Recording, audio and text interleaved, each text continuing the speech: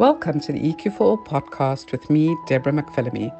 In this podcast, we talk about developing emotional intelligence as well as learning about social intelligence, how to handle your emotions in your relationships, in business, and in your life in general. I also talk to other experts in the field, and I'll give you some tools, tips, and techniques to help you to be more EQ. Welcome back, everybody, and welcome to the Daily EQ Show with me, Deborah McPhillamy. Today, I speak to Eve Kelly. Welcome, Eve. Hi there. Thanks for having me. It's so good to have you back again. And for those of you who watched our very first show, I introduced Eve to you as part of the EQ for All team. And we're just going to get into a little bit of a deeper discussion here about why EQ is so important to Eve and just to hear a little bit about her story. So, Eve, you know, I asked you if you would speak about something really specific, and I just want to say that, you know, I think what we're about to talk about is really important. It's very insightful and it's really helpful. So I just want to thank you for being brave and having the courage to talk about something that not a lot of people are comfortable talking about. It's a pleasure. So I said to Eve, and Eve, just to be completely transparent, Eve is also part of my family. You know, this whole EQ way of living, our entire family is passionate about emotional intelligence. And years ago, when I started Teddy's Inc. and I was teaching children about being emotionally intelligent, Eve just fell in love with the whole thing, and especially because it was helping her son so much. And she said to me, I really want to work for you. And we've worked together for, I think it's about 5 years now.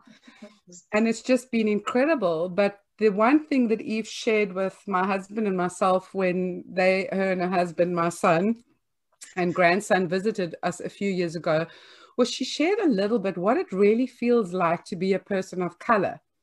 Now, I have to be honest that I've never had a problem with color. I was very fortunate to be brought up by parents who there was never any color issues for us. You know, even when there was apartheid in South Africa, we had people of color in our homes.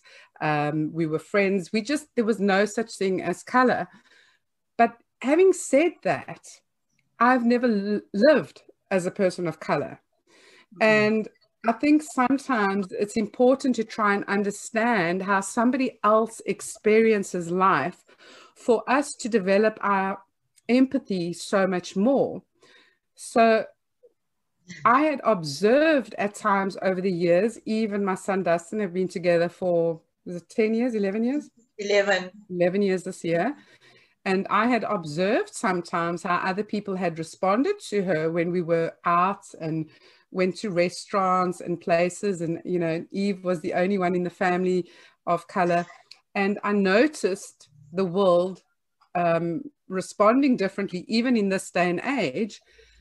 But I don't know what it feels like to live in that skin and see what it's like from the other side. And I've asked Eve today to tell us a little bit about that, because I think, you know, when you're developing empathy and you're trying to understand human behavior, I think it's really relevant if you know what somebody else has experienced. So Eve, I know this is a very deep conversation, and we can go as deep or as light as we like or as you like.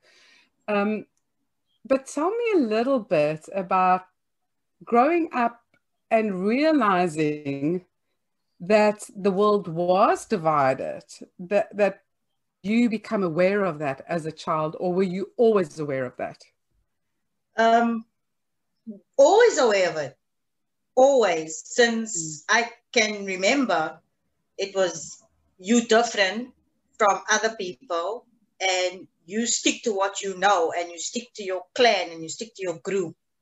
And that's how it's like ingrained in us. It's almost like we were born like that, because we don't know anything except that. Yeah. That we are different than the other people in the world.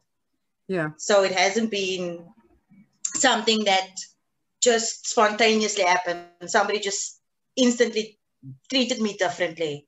It's always been like that. You know your position, where you're supposed to be, and this is how you behave in certain circumstances.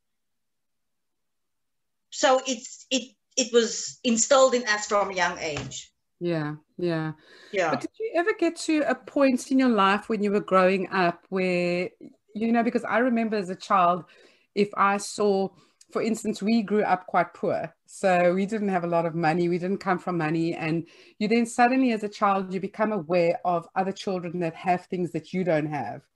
And they have nice, expensive toys, nice clothes. They don't wear hand-me-downs and all of that stuff. And there's sometimes in your little child's mind, and you go, "That's so unfair. I would also like to have that," or I would also like to go on holiday. Or so. Was there a time in your life that you felt where you went, "You know what? I also want the privilege that white people have," where you almost like start recognizing the unfairness of being treated differently? Yeah, it predominantly started in high school. I grew up in a colored community, and my mother and my father said, "Okay, I want a better life for my child. So we're going to send," when apartheid was abolished in 1993, I was allowed to go to an all-white school in 1994. So I was one of the first group of kids that went to a predominantly white school, Model C school. And in that transition, sitting there, just a group of 15 colored kids on a green field surrounded by just white kids. And that was the first experience that I've ever had where I felt threatened, where I felt unsafe. And because I'm not surrounded by my clan, I'm not surrounded by people that look the same as me, act the same as me, talk the same as me. So that first day of high school was one of the worst days of high school. Complete anxiety, because you now one of the ones that's stepping out. So you got that feeling of responsibility added onto you because you're one of the first ones that went to a white school. So you need to carry our name high. And so that pressure is also put on me, because I'm now one of the first kids in my colored community that's going to a white school. So it's not only pressure from my family, but it's pressure from the community as well, because now I'm carrying all of their hopes and all of their dreams on my back. And having that feeling, sitting there, being isolated, just the 15 of us, it just does something to you. It changes you completely. I can imagine, because possibly before you felt, as you said, you felt safe, you felt protected because you were in an environment that's what you were used to, that's what you knew. And suddenly you're thrown into this new environment. You don't understand it. You don't understand these people, their ways, their culture, their mannerisms. So you must have felt a little bit like a fish out of water. Yes. What do I say? Yabas, nibas. What do I say? Do I greet them on the same level as we do? Do I look them in the eyes? Do I look down? Is my shoes clean enough? Is my clothes clean enough for these kind of people? So it's a lot of things that plays in your mind at that time. So yeah, I can't even explain it. But and I don't know why, I just felt so emotional the minute you said that, when you said, "Do I say," and Eve said it in Afrikaans, she said, "Do I say yes, boss, no, boss?" And that like really hit me. And I don't know why it made me feel so emotional, but I think it's because of the segregation of where one race sees themselves as superior to another race and enslaves them and suppresses them and puts them down and makes themselves better. And I think that's why it really hit me strongly, because for me, I've always been against apartheid. I've always been about equality. And I remember growing up as a child when I suddenly realized that we had this thing as apartheid, because that's interesting. Like from a white person's perspective, I didn't know there was apartheid. I had no idea, because we had friends of color. As I said, there was no discrimination whatsoever. But I do remember that when I suddenly became aware of Nelson Mandela, I think I was a young teenager, and they started talking about, Mandela wants to be free. I do have a memory of around about 8, 9 years old where everybody was put on, what was that? Where they had those curfews at night because of the struggles that were going on. And I remember my dad being given a gun. He'd never owned a gun before. And he was told, well, he had to be on patrol. Everybody took different terms. And that's kind of a vivid memory I have. But I remember as a young girl in my teenagers or early adulthood, when this apartheid thing was breaking, and suddenly I became aware of it. And I was like, what do you mean there's segregation in this country? And I remember going through a stage feeling really angry and saying to my dad, why did your generation allow this? How is this possible? Why are people being rejected because of the color of their skin? And that's how I felt every day of my school life, basically, because there's so many things that you have to. In the colored community, we are family. Yeah. And we have each other's backs. And in this new environment, we were sticking together. And because we were sticking together, we were the complete outcasts. And that made me feel like, why? Why do I have to fight to be a human being? Why do I have to fight to get a better education? Why do I have to fight for everything in my life? Why? I'm a human being. I've got blood running through my veins the same as you do. The only thing is my skin color is different. My hair isn't as straight as yours. My nose isn't as sharp as yours. So there's like all of these things that play in your head, and thinking about it, it's like so difficult trying to achieve the goals that you want to achieve. I want to be a success in life.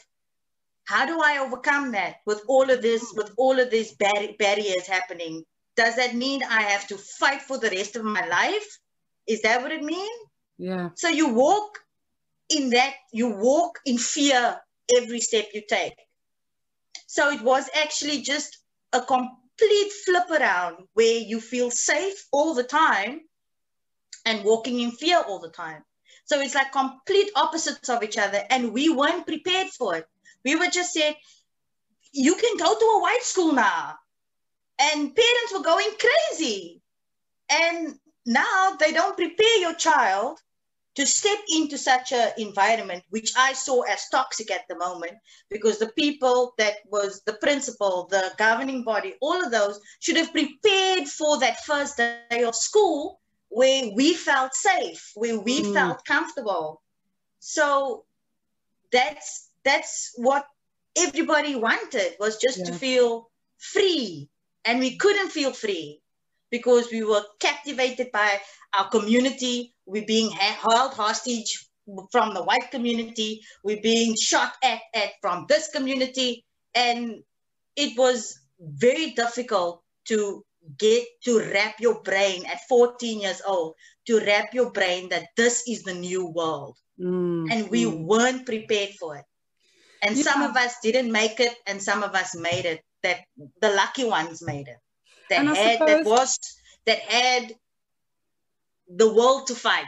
Yeah. And I suppose parents at that day, because they could obviously feel like, they were missing out on something. They wanted better for their children.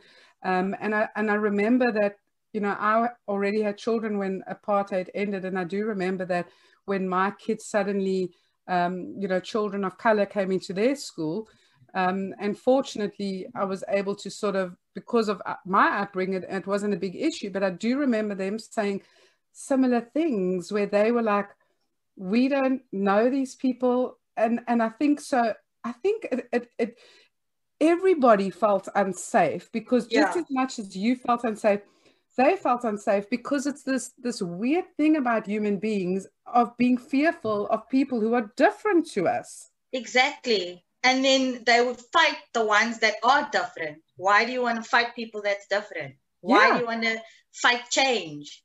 because change brought on a better world, brought us to be free to do whatever we want to do, whatever we feel like we want to achieve, not what the boss told us to do. Yeah. And also, you kind of hope that people would step into that thing of feeling intrigued and curious and going, wow, you're different to me. Tell me about your life. Tell me about where do you live? How do you grow up? How do you feel? What food do you eat? What languages do you speak? Because, I think if people are more curious of wanting to know about people instead of being fearful of them, because as much as we're talking about color here, I often feel that there's a lot of fear even between the different sexes. There's fear. A lot of men fear women. A lot of women fear men, because it's once again, it's not having that understanding of differences. And I think the one thing that really frustrates me, and I often say it to my husband time and time again, I'll say to him, why don't people just talk? Yeah. Why don't they just express themselves? We were taught just to listen. You follow instruction. That's how we were brought up. You follow instruction. You are never the leader. The people that is a higher class than you are the leaders. And that is I won't say a mistake, because that's what that generation knew. And we were protected from the world because my parents protected me from the outside. So I never knew, or I never felt uncomfortable before it was told to me, because it was a normal thing. This is how you act when white people is around. It was our conditioning. So it was something that we get used to. Now you're in a new environment. Now what do you do? What do you say? How do you act? Because now that my parents taught me one way, and now they're flipping it around and telling me, no, this is how you need to act now. So you're so confused. But coming back to what you said, I was one of the lucky ones that found a friend that was curious. And she was the weird one, because she was interacting with us, and she was intrigued and asked questions, and she became my best friend. To this day, we're best friends. And because of her, she changed my life. And I believe I changed her, because she actually made the first step and introduced herself to make all of us feel comfortable. Yeah. And like you said, it just one person can change the world by just being kind. And she showed me kindness at that day, on that day, on this big sports field. And that changed everything for me. That made me feel like, you know what, the world is different. Yeah. It's not the same as it was before, as was yesterday. It's different today, because I've made a white friend. I've never made a white friend before. Now I'm running home excited to tell my parents, because it's the biggest thing that has ever happened to me. Sure. So it just takes that one person to ignite change. And that's exactly what she did. And I think the thing is, because obviously I remember making a friend myself, when was it, about 1996, 97, my friend Esme, and she was a woman of color, and she had such a brilliant background. Her mom was an Irish white woman, and her dad was a black man, and time again, they would have to, as a couple, her mom would have to spend time in jail. Yeah. Because it was illegal for them to love each other. Yeah. And so she would often say, well, I'll sit in jail instead of her husband. And so Esme and her family, they were all very fair-skinned. They were lighter than me, because I've always had a really dark complexion. And I remember us befriending each other at work one day, and her giving me a card at Christmas time or something, saying, thank you for making me feel like a normal human being. And I was like, what does she mean? Because I couldn't understand that. But I think why I wanted to ask you what it felt like was that, we see so much going on in the world today, and it makes me cry, it makes me angry, it makes me sad. Whenever something comes up of how people are discriminated against because of their race, they have racial profiling, you know, the Black Lives Matter campaign, and obviously now having a grandson of color as well, all of that stuff really matters to me, because I want him and everybody else to just feel okay to be human, like you said. And I want people to understand this, because I cannot imagine what it must be like feeling that I'm going to be stopped by police, or I'm going to be feared, because you know, you see all these things in the news about the police that are so scared of people just because they have a different color skin. So they nervous, they get trigger happy. You're walking along the side of the road. I mean, I saw a very tragic story of a kid getting into his own house because he locked himself out. He was living in a predominantly white area, and this child being killed because they thought he was breaking in because he and so what I'm saying is that, you know, having that understanding of how utterly awful it must be to look at your body. You're born like that. You didn't choose to be like that. And then you grow up in a culture, even like with, you know, the Muslims that are targeted a lot. So you're born like that, and suddenly you this kid, the world is your oyster, you're in love with life, you're curious about life, you're finding out all sorts of things, and then suddenly you're rejected, attacked, and treated badly because you look different. Yes. Because the color of your skin is different, but you've also got a heart, you've also got 2 kidneys, you've got a soul, you know. Yeah. And it's so weird. It has gotten better. But I think it's because I became emotionally intelligent, and because of EQ, things like that don't bother me as much. I won't say that it's completely gone, that I don't give a crap about what's going on around me, but it has made me change my way of thinking. So I won't go into a negative space. I'll always flip it and change it into a positive thing.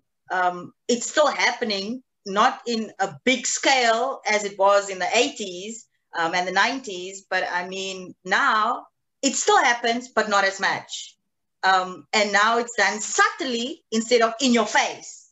And I think because of the subtleness, I have to be on guard all the time.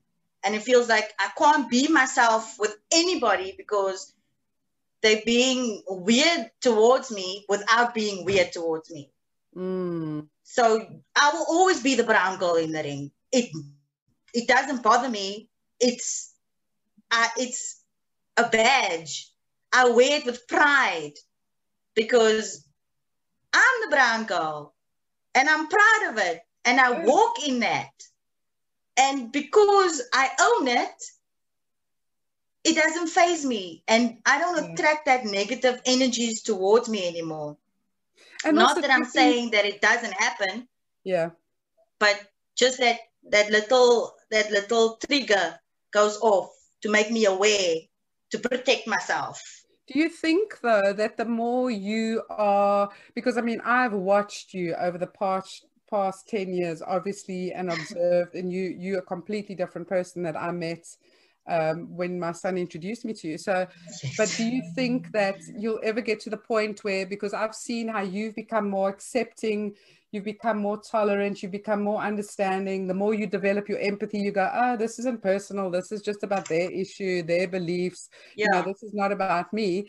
But do you think that, because I mean, I remember when you were here 2 years ago and you met the rest of the family, my married family, and you walked into the room and you owned it, and you were like, hi, I'm Eve. There was no defense mechanisms. There was no reason to protect yourself. Yes. And I think, would you attribute a lot of that to being you and embracing that and going, you know what, I love the color of my skin. Look at these white people with their pale skin. They're forever lying in the sun because they want dark skin, kind of thing. You know, it's about, I love myself, I accept myself, and therefore other people love and accept you Me. as well. Yes, exactly. Like, it just normally back then I used to talk myself into it. Okay, we're gonna go visit some friends, and now I know I'm gonna be in conversation that I don't want to be in, that I don't find interesting, that might be detrimental to me. So I go in prepping myself. Okay, I'm confident. I can do this. I love myself. But as I do that more often, it just, I didn't have to do it anymore Becomes because natural. it felt natural. Yeah. And I'm like, okay, fine. I'm happy with me and I'm content with me. So yeah, 100%. And it shows because your whole face glows. And I know that we've come to the end of our time, but you know, it really shows, because I think it's that whole thing about, when I love myself first, I give permission to other people to love me as well. Yes, and I think when we don't love ourselves, we walk around with a big chip on our shoulders, feeling we've got to defend ourselves. You know, people are going to attack us, they're going to reject us. So they always say that it's an inside job. You know, everything is an inside job, because what you feel inside comes out on the outside. Yes. I mean, people can't help falling in love with you when you're in love with you. So I just want to thank you for being open and honest with us, and just giving us a little bit of an insight and an understanding of, you know, when we embrace and love and accept everybody as just human beings with their own culture, their own color. And accept it and understand it. Yeah. It's okay for you to be different. It's okay for you to look different than me. It's okay. There's nothing wrong with it. Yeah. So that's all you need to do, is just understand. If you have a better understanding that everybody's different in the world, you won't treat anybody differently. You will treat everybody the same. Yeah. Love that. Thank you so much. Well, thank you, Eve. And do join us next time on another episode of our EQ Daily Show, where we talk about sometimes the really hard topics. As you could, you know, tuning in today, you got a better understanding of living in a different skin color, but at the same time, we all have the same desires. We want the same things in life. We want to feel happy. We want to feel accepted. We want to feel loved. And ultimately, it starts within ourselves. So I hope that you have heard something or learned something from today, and that you will go and just accept the person you are. Love yourself, embrace yourself, own it, because the minute you do, your life will transform and change and be so much better than you ever thought possible. So from me, Deborah McPhillamy and Eve Kelly and the team at EQ for All, I'll see you again next time. Bye for now. Bye. Thank you for listening. Tune in next time to hear more about how you can be more EQ.